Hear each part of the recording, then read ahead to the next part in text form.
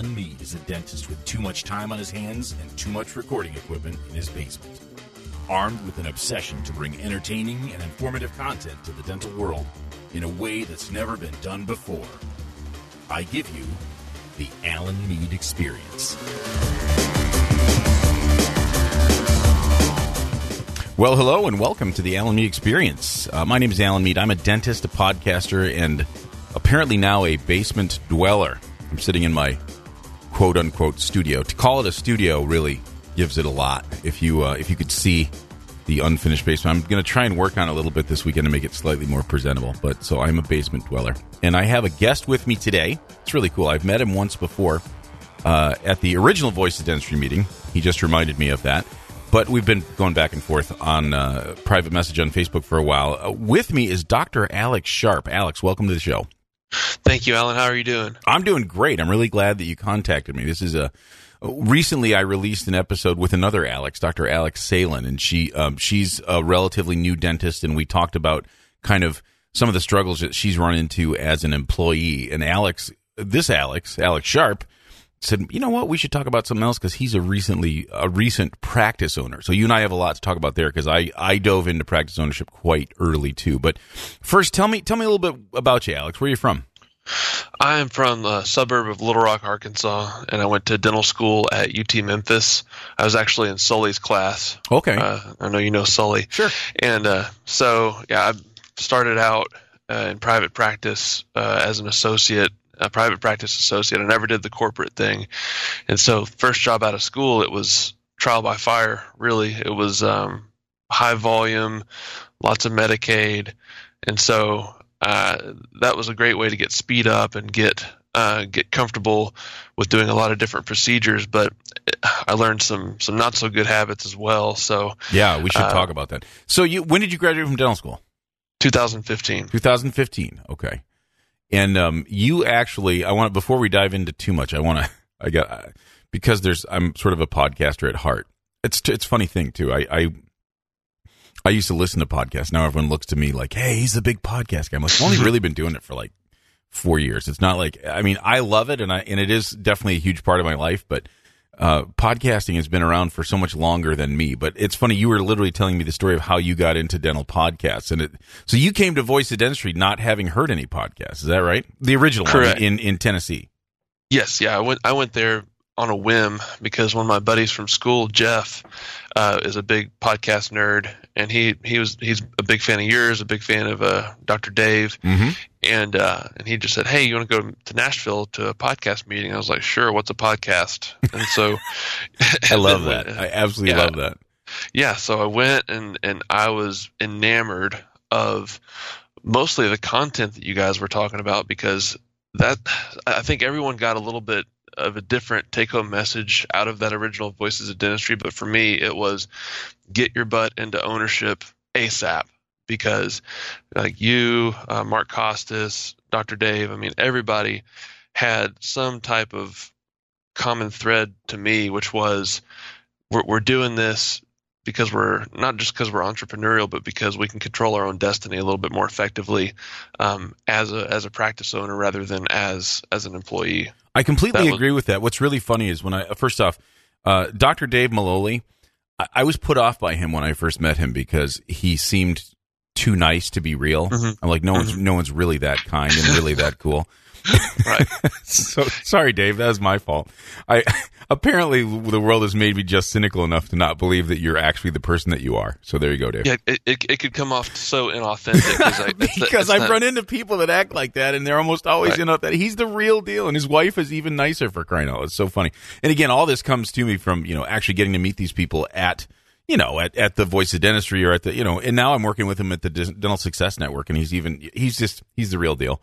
That's phenomenal, Mark is the same way. Mark Costas is the exact same way. You're like, no one can really be like this. He totally is, 100%.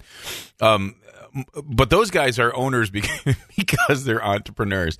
I think I'm an owner because I wanted to be able to pick what composite I used. I'd love to tell you it's because I have an entrepreneurial spirit. No, not really. No, I really just wanted to be able to buy fancy hand pieces and not have anyone tell me I couldn't. That was pretty much it.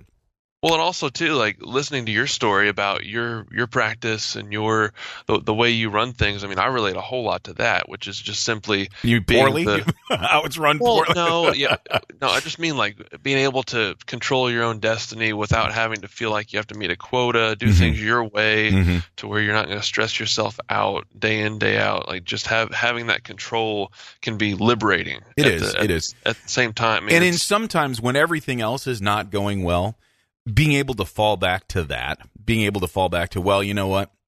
This working or not working has everything to do with me. And not so much that I have incredible skill, but the choices that I've made are what's affecting this. And so when I go into this practice and I go, man, okay, sometimes patients don't do what I think that they should do. Sometimes but overwhelmingly in my practice, these people feel almost like family to me. Mm-hmm. That's good and bad, by the way. There's days I'd love to have people that I just can barely even stand to be around and, but doing the right thing. But in any case, like I've built that intentionally or maybe not so intentionally, but it's true. It comes down to you. I guess what you're saying is that sink or swim, it has to do with you. Yeah, it begins and ends with you. And several of my friends that have not made that foray into practice ownership, they've asked me like, hey, how would you describe it? And for me, I just say that it's more everything. There's more to it. You're constantly thinking about solving some type of problem. Maybe you get to this point down the road, but for me, there's no punching out the time card at 5 o'clock. Oh my gosh, yeah, no, sayonara. No, that's there's always, like right now, I've got a hygienist that's going to be moving to St. Louis in 2 weeks that I found out about yesterday. So, there's always a problem to unravel. There is, and the other thing is that if you're like me, you didn't have training in a lot of what your work is. In other words, management of an actual business. I had zero training in that, and literally, it wasn't that I couldn't have gotten training. I didn't have the foresight to look into that, for one thing. Mm-hmm. I mean, when my dad ran an office and I was planning on going in with him, it was always going to be that. He didn't tell me to even look at any of that stuff either. Because he didn't have any training in that. So both of us are, we're not good at that. And we could get better. Let's be honest. We could get better if we chose to be. I've gotten better, but like I didn't know that would be helpful. I guess what I'm saying. I didn't realize at the time how helpful it would be to actually have that kind of background. And well, true. Because in dental school, they teach you they give you sort of this, how can I say it? They give you this narrative of what it's like to be a dentist, what it's going to be like on a regular basis. And it's not accurate, like if you're owning a practice, there's so much more to it than just seeing patients, diagnosing disease and treating it. Like it's not like you're just the doctor. When you're an owner, you're the doctor, you're, the HR person, you're the, you might be shoveling snow. You might be, negotiating leases. And of course, all these things you can get help with, but you don't realize how much more there is to it than that. Would you agree? Absolutely. I mean, it's akin to having to learn to swim by jumping into the deep end of the pool. Yeah, I mean, there's no training wheels for it. You're either in it or you're not in it. And going back to you feeling like your dad didn't even tell you quite what to expect, I think it's because once you get in it, you become so inundated by it that you forget that there was any other way to exist. Yep. So that you think it's second nature to everybody to say, oh, I have to constantly be collating like my to-do list and thinking about what can I be, what can I be making a dent in today? What can wait? What's priority? I mean, you get used to structuring your life that way. So and I'm 2 months in right now. 2 months. And, wow. Okay. Yeah. So right now, I mean, the last 2 months have gone by so quickly. It feels like it's been a week, but it's been 2 months just because it's a constant level of engagement that I've had to have. I'm gonna give you my story super short because I want to dig into yours. But I graduated from dental school in 1997. I worked for my dad for a year. I got my license in September of 1997. Like the same weekend that I got my license, I went to my very first continuing education event because I had to stay after. I was a super senior. I had to finish through the summer. So basically, I got home, applied for my license. It took a while for it to come, so I was like helping Dad put his Ethernet. network in, crawling around under the wow. basement and stuff, that sort of thing. While I was waiting for my license, then I went to my very first CE event, which was Frank Spear doing facially generated treatment planning, and so I thought, wow, I didn't realize that's what I was supposed to be doing, and yeah. So I mean, like, let's talk about the deep end of the pool. Anyhow, so but for that first year, I worked with Dad, and I did. I got some speed up, I got some skill sets, and then realized it was just slower than I wanted to be. I wanted to have more patience. There were a lot of other poor choices I made along that way that helped me go into ownership. But basically, a practice came up that was going to end up being for sale. It was a distress sale. I got a practice for relatively cheap. And literally, from the first day, knew nothing. I didn't know what I was doing. I didn't know what needed to be done to run a practice. And so I had some decent people around me that, like, basically my accountant held my hand through a lot of the first. I mean, basically where you are now, we're like, oh yeah, that's right. I got to pay this quarterly tax. I got to do payroll taxes. I got to do all this stuff. Things I didn't even like. It's not even hard stuff. It's just stuff that needs to be done that I didn't know that needed to be done. So right. In any case, so I started literally. It was within a year of graduation that I had bought a practice. You had a couple years. It sounds like in an associateship before you came into your practice. So give me the background. Give me the story.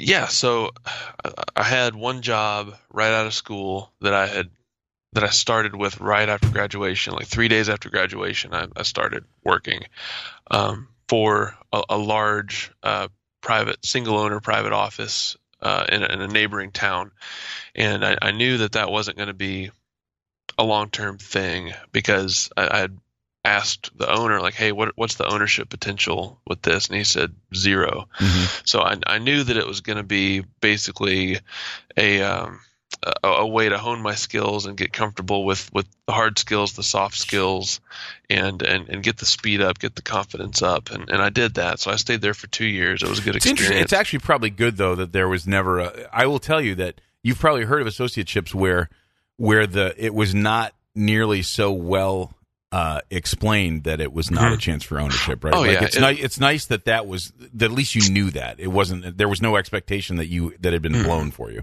No, it was well delineated from the start, and so once that dried up, I found another associateship where on the front end I said, hey, I'm in the midst of looking for a practice to buy, so this is not going to be a long-term thing for me. So didn't sign a contract or anything, and I just worked there until this opportunity came along. And I'm a big disciple of the Shared Practices podcast. Sure. With Richard Lowe and George Hariri. And so I did a lot of their methodology where you send out mailers to retiring dentists. Basically, you go on the database of the state dental board and you look at how old the dentists are by alphabet, and then you send out mailers to dentists of retiring age. Mm-hmm. And so I sent out probably 250, 300 handwritten. It's like being your own broker, like reverse style. Yeah, I kind of love that, actually. That's a brilliant idea.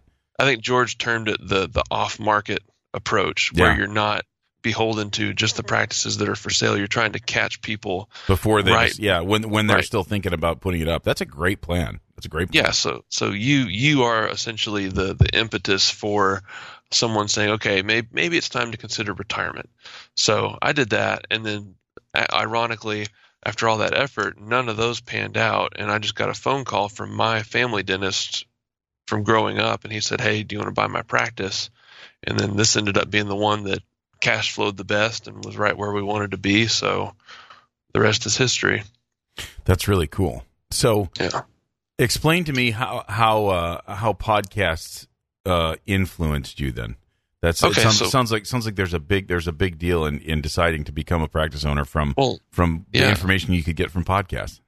Yeah, so podcasts I think are uniquely powerful in that it's a free medium to be able to learn, to experience, and to get different vantage points than you would otherwise get, because there's something lost in translation reading message boards. Message boards are great, but I think when you're hearing impossible to read tone on Facebook, on Dental Town, all that stuff. There's been a lot of, I don't want to say problems, but there's been a lot of confusion in my life from people that I read it a way that they didn't mean it.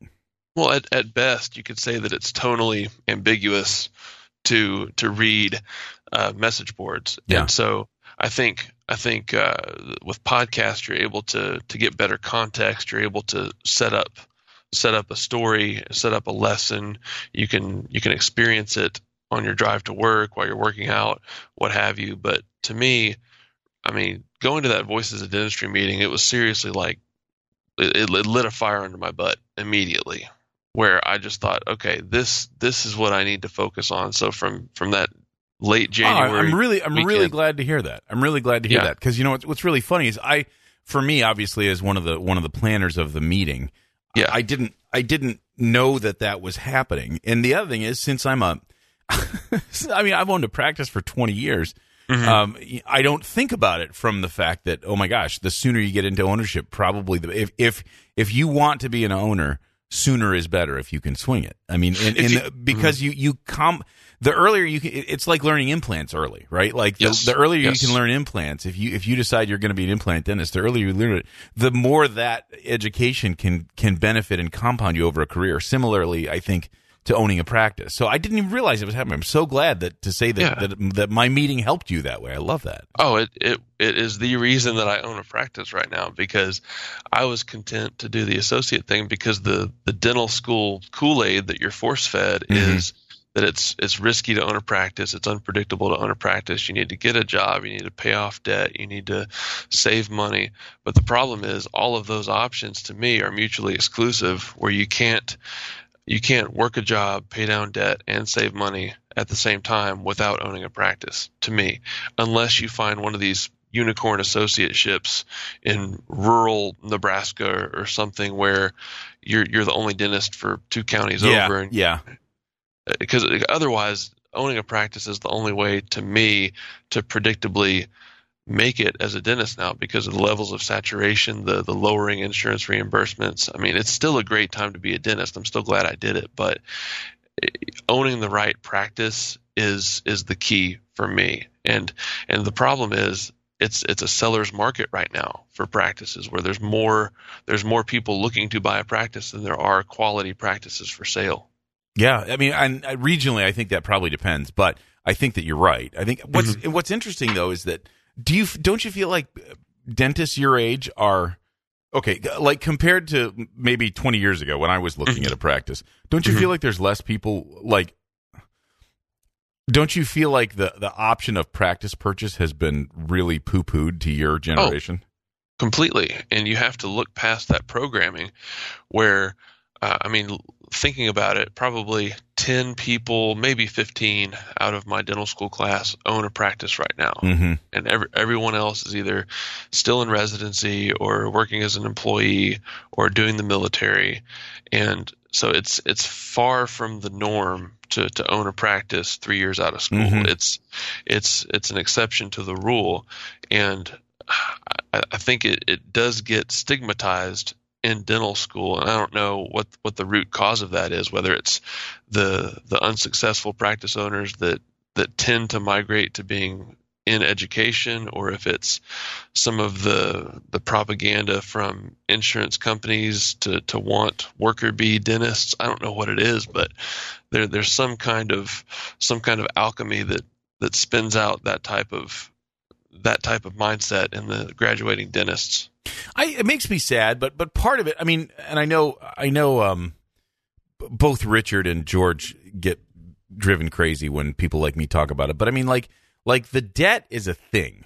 So, and their point is, yep, the debt is that's your ticket, that's your admission ticket. Okay, and so we can't do anything about that. We have to look past that. And so I'm curious to know, like, did you come out of dental school with a typical amount of debt? Oh yeah. Okay. Okay. Yeah. So high 200s. Sure. Which isn't nothing, but it's also less, significantly less than some I've heard.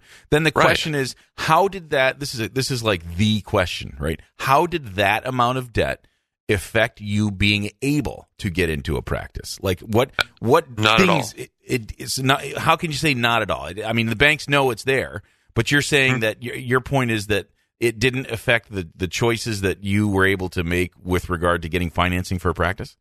No, I think with financing, you can find a lender to fit your needs. I mean, you have your cookie cutter dental lenders out there like Bank of America, Wells Fargo, and then you have your local options where if you have a relationship with a local banker, they know you for who you are and for what you stand for just based on the networking you've done with them.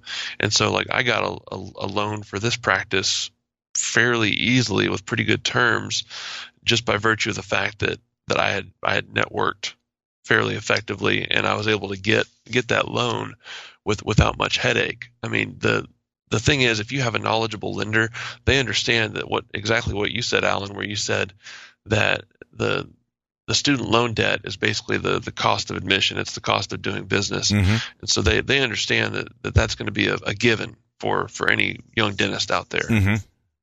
That's a huge thing. Now, it's funny that you say that because I have every loan I've gotten, maybe every real estate loan I've gotten, my practice loan, almost every loan I've gotten since I got out of dental school has come from the same bank.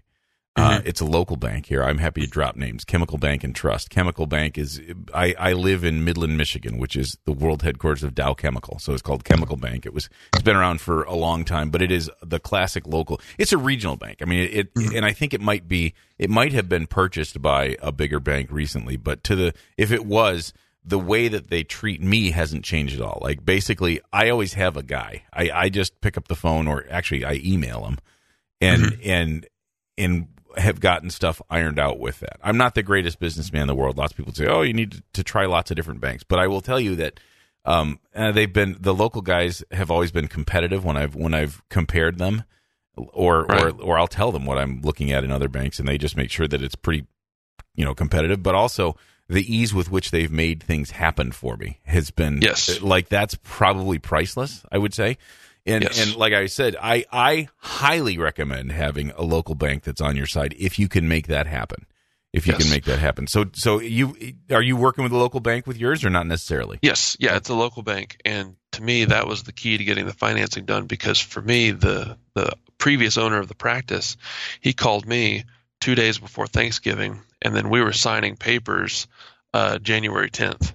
So we got this thing done quickly. He wanted to be rid of it.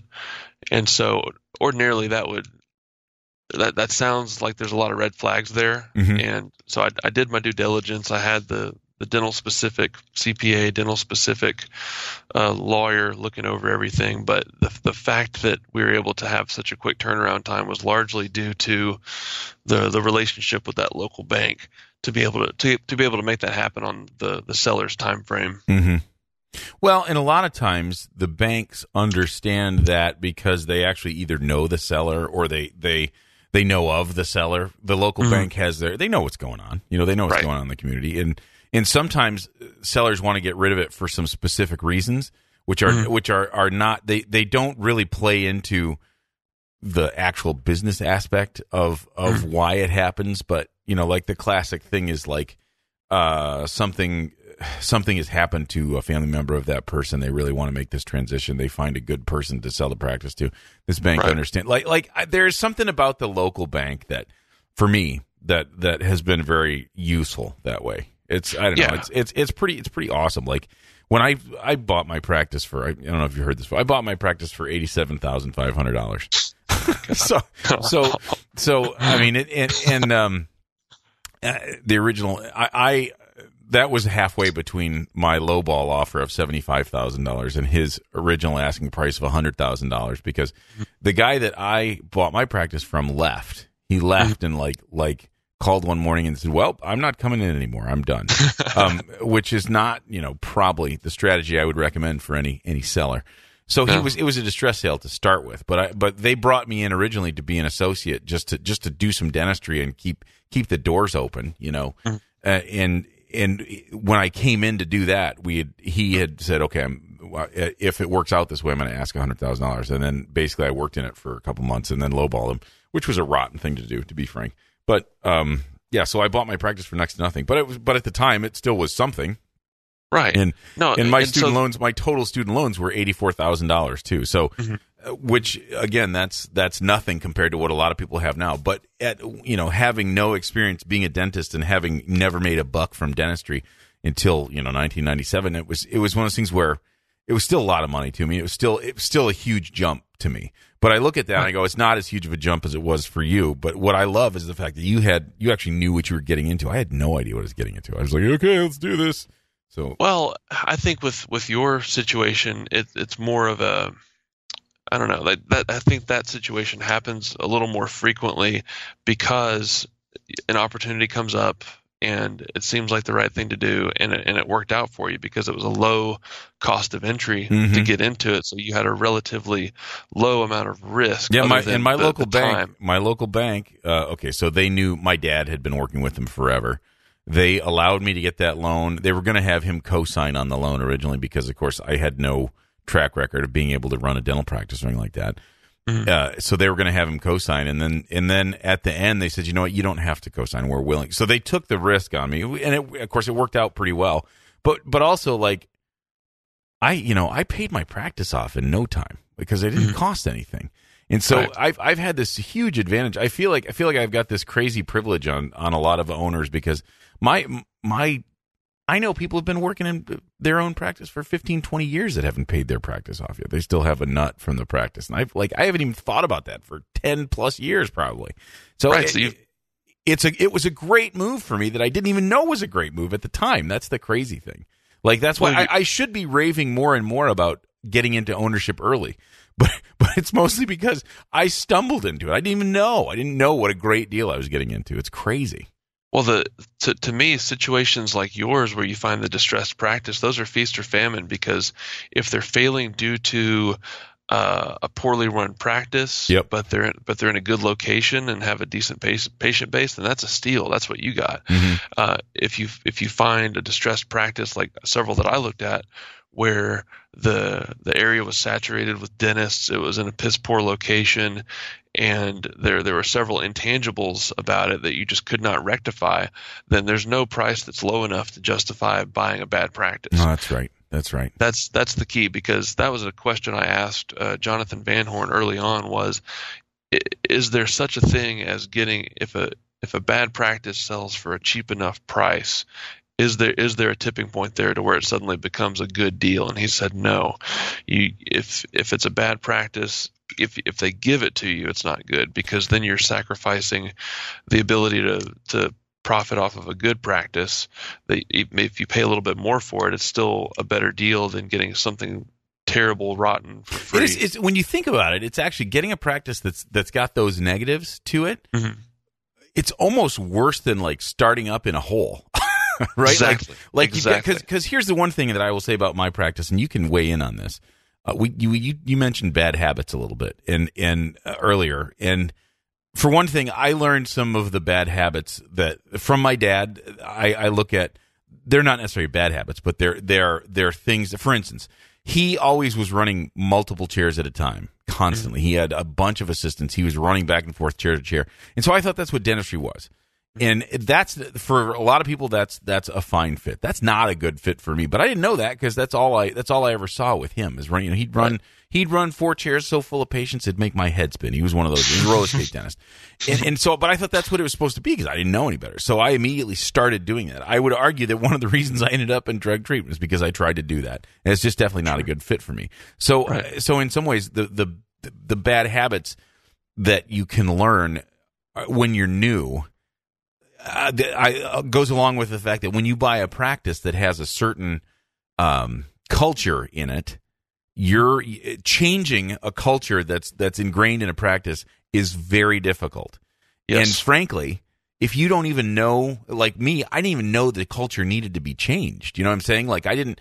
So when I got my practice, it was the late 90s. I had a practice full of GM retirees that had what I would consider cherry dental insurance, who are used to doing, a couple crowns a year because their insurance had covered it 90%. They never shelled out, they shelled out less than $100 for a crown out of their own pocket. They always said yes to everything. And so I thought that's just what dentistry was, Like it didn't end up staying that way, right? Like Right. this is it's you know the struggle is real, and anyone who's practiced in Central Michigan at all in these GM practices knows that there are a lot of dentists that made a lot of money off people that had had $1,500 to $1,700 a year that they and everything was covered at 90%. So getting people to do stuff wasn't very hard. It wasn't necessarily a full mouth rehab practice, but it was a practice where it was not. And the guy that I bought it from was a patchodontist. He'd rather go out and golf. Honestly, if the day was good, he was going to cancel his schedule and go golfing, and that was the way he was. He'd throw an amalgam in there. He was always trying to save everyone dollars. So he had this. That's the patient base that I walked into. They had killer insurance. They would do stuff if you asked them, but he almost never asked them to do it. So there was potential for me to really kill it in some ways. But then there were other things where I realized, oh, by the way, I didn't, even as a new dentist, I didn't have to sell them on the value of treatment very much. It was just it was whether or not their insurance would cover it or not. So then when things change with their insurance, all of a sudden it's a whole different ball of wax. So it's funny that you basically, you can learn bad habits from other dentists or the way that you practice, but you can also, you buy a practice, you do buy that culture. And if you don't understand what the culture is, you could be in for a shocking, a rude awakening. Would you agree? Absolutely, because then when you buy that practice, like you said, that culture comes part and parcel with that practice, and you can shoot yourself in the foot very quickly if you try to upend the apple cart and try to really rejigger that culture from day one. I mean, everything I've been advised to do is basically consistently espousing to slowball any changes like that to the culture.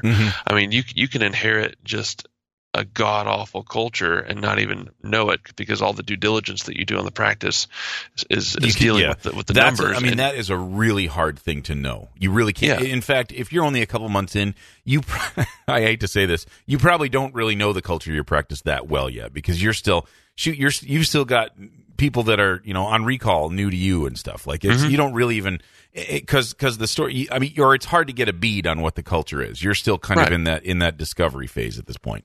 Yeah, that's fair. Absolutely. The good news for you is at least you know that you should be looking for it. I didn't even know I should be looking for it. I didn't know anything about owning a practice at all. And so, but I look back and think to myself, I wish that there are times when I think to myself, I should just sell this practice and do a startup so I can create a culture that because changing this is so difficult. Whether that means changing the way the patients act or feel towards the dentist, the way the employees that's probably the hardest thing, because the other thing is you want to keep employees, especially if they're good employees. The patients love them, all that stuff. But those employees are used to a certain way, and if that way isn't the way that you want to be, eventually, that's a struggle. Like there's some people can do it. Some people are like, yeah, I'm up for the change. Some people will drag their heels, and it's hard to know. It's hard to know that stuff. Yeah, it's hard, and it's really kind of the roll of the dice as to how that manifests after you buy a practice, because sometimes in a transition, I think employees are excited about a change. Other times they can, like you said, they can dig their heels in and then just think that their woe be gone because their fearless leader has left them. In our situation, it's been a really receptive change for the employees. They've been very understanding, helpful. They're kind of excited about it, honestly, just because they're like, oh, this is cool. He's got some new ideas for things. So far so good. Knock on wood. I haven't lost anybody, and even bigger than that is there's not anybody that I want to lose, because I know a lot of time. Yeah, because you can pretty quickly suss out who's the drama queen, who's the one that's calling the shots, who's the one that's got her minions going about doing her will, and I've seen that in practices that I've worked in, where like there's a troublemaker that by osmosis negatively affects a lot of the other staff that would otherwise be good. And so like right now I don't feel like I have one of those, and so I'm hoping to keep it that way. But I mean, that's the biggest change for me, is just managing the people that, and like you alluded to, they don't teach you that in school at all. The dentists that would have had the ability, that have the experience to tell you that, they don't mention that. And again, like we were talking about earlier, I don't know what the rationale is for not really getting into that with younger dentists, but I guess they think that we'll figure it out. They Those young guys will figure it out just like we did. We had to figure it out. No one told us, so they can learn the hard way like we did. Yeah, they didn't have Facebook. They didn't have podcasts. They didn't have. That's one thing. That's one thing I feel like younger dentists actually could potentially transition into practice owners a little bit more gracefully than the rest of us did, because the information is definitely more accessible. In my opinion, Yes. It's more accessible, and frankly, a lot of it is free. Like a lot of the information that you would get from some kind of coach or transition person or whatever. You can get a lot of that information without paying for it. It's not to say that you shouldn't use someone to help you, but like you can know what questions to ask and what sorts of things, but without the same kind of help, which is pretty cool. I would say young people should be looking at ownership, and that might be one of the more hopeful things, because the information is definitely out there. I mean, I can think of 5 podcasts offhand that literally are focused on practice ownership, like at least partially, if not completely. And I mean, if I were looking to buy a practice, I don't think I would miss an episode of that, just because there's just so much information to be had.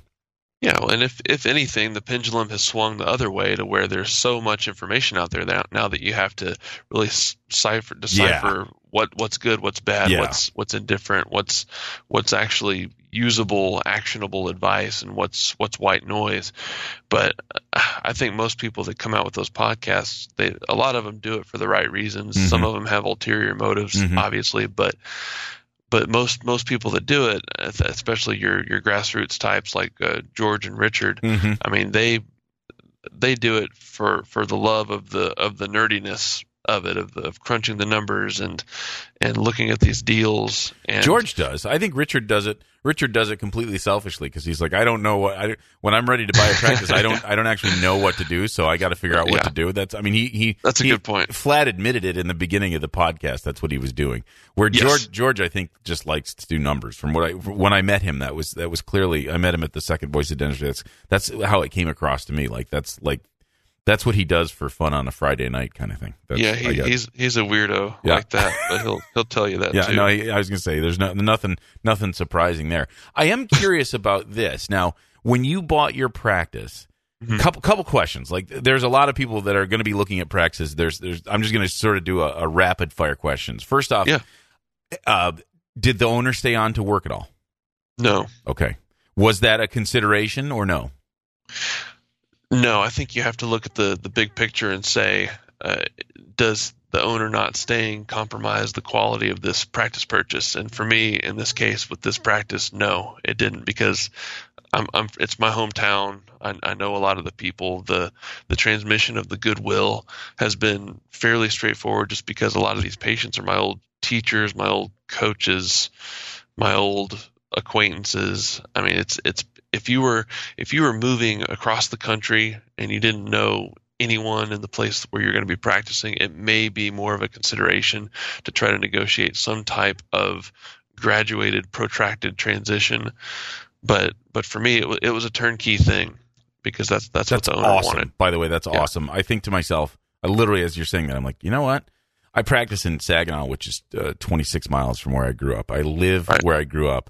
Yes. And I sometimes ask myself, why the hell aren't I practicing where I grew up? Like, there's a certain amount of goodwill just from having been a kid from this town, and huge. I never really had a chance to take advantage of that in Saginaw. I was marginally local, you know what I mean? Like, but not local to the point where I was roaming the halls of the high school that half of my patients came. You know what I'm saying? Like, I didn't. Right. I actually, with that in mind, I wasn't going to go there, but Tell me about the advantages and disadvantages that you've run into with that. Well, it's mostly been advantages, because, man, like I come in there, and some of these patients that have been seeing the owner for 30 plus years, I mean, they're very leery of this new guy coming in there. And the minute I tell them that, I'm a graduate from Cabot High School, I played basketball, I did all this, like that immediately disarms them. Sure. And they immediately feel more at ease, because I'm a local product, not just some hotshot new dentist coming from the big city or something. Like, they realize, okay, he knows the same people that I know. He goes to the same stores that I go to. I mean, there's some kind of comfort that patients glean from having those commonalities. Any disadvantage you can think of? Not really. I mean, unless you were. I'll give you some right now. If you have a terrible reputation from high school or something. I hate running into people that I know in public. I hate that. Some people don't mind that because here's the thing. Yeah. I'm terrible with names. Right. I'm great with faces, but I like of my patients when I run into them in town, I know who they are and I can think of what I've done on them recently and that sort of thing. And I can think of how many kids, but I'm terrible with names, and that is incredibly awkward for me because it's almost always like my wife knows to introduce herself so that they'll say their name out loud so I can remember it. I'm horrible. Yes. And this is the town, 25 miles away. And if I were local, I'm the worst with that. And that is awkward. I don't think people necessarily hold that against you, but I don't love running into people that I know. What is that? I think I'm at heart a relatively antisocial person in some ways, right. Which doesn't work well for dentistry, by the way. But so that's the disadvantage. Like the disadvantage of being the local guy who's the local doc means you are going to constantly run into people who are patients. Yeah, and then you're going, hey, you. Yeah, or worse than this doesn't happen to me. Like I can't think of this at all. It is weird. You'll run into patients that have left your office too, and that's a little awkward.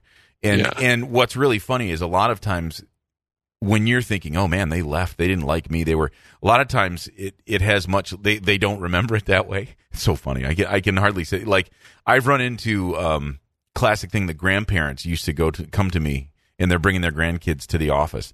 And I never make it awkward for them. I'm whatever, whatever choices they made.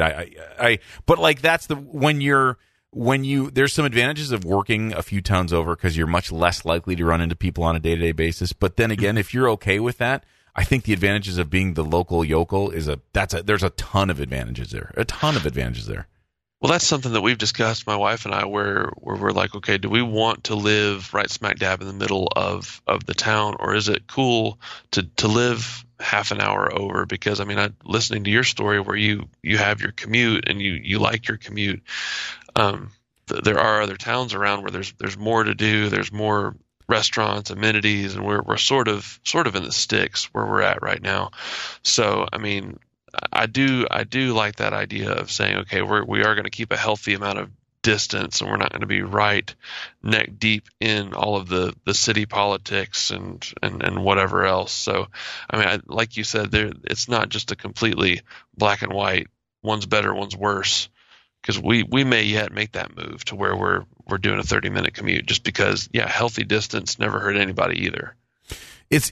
All these things are really worth weighing while you're, if at all possible, make these decisions after you kind of know what you're getting into.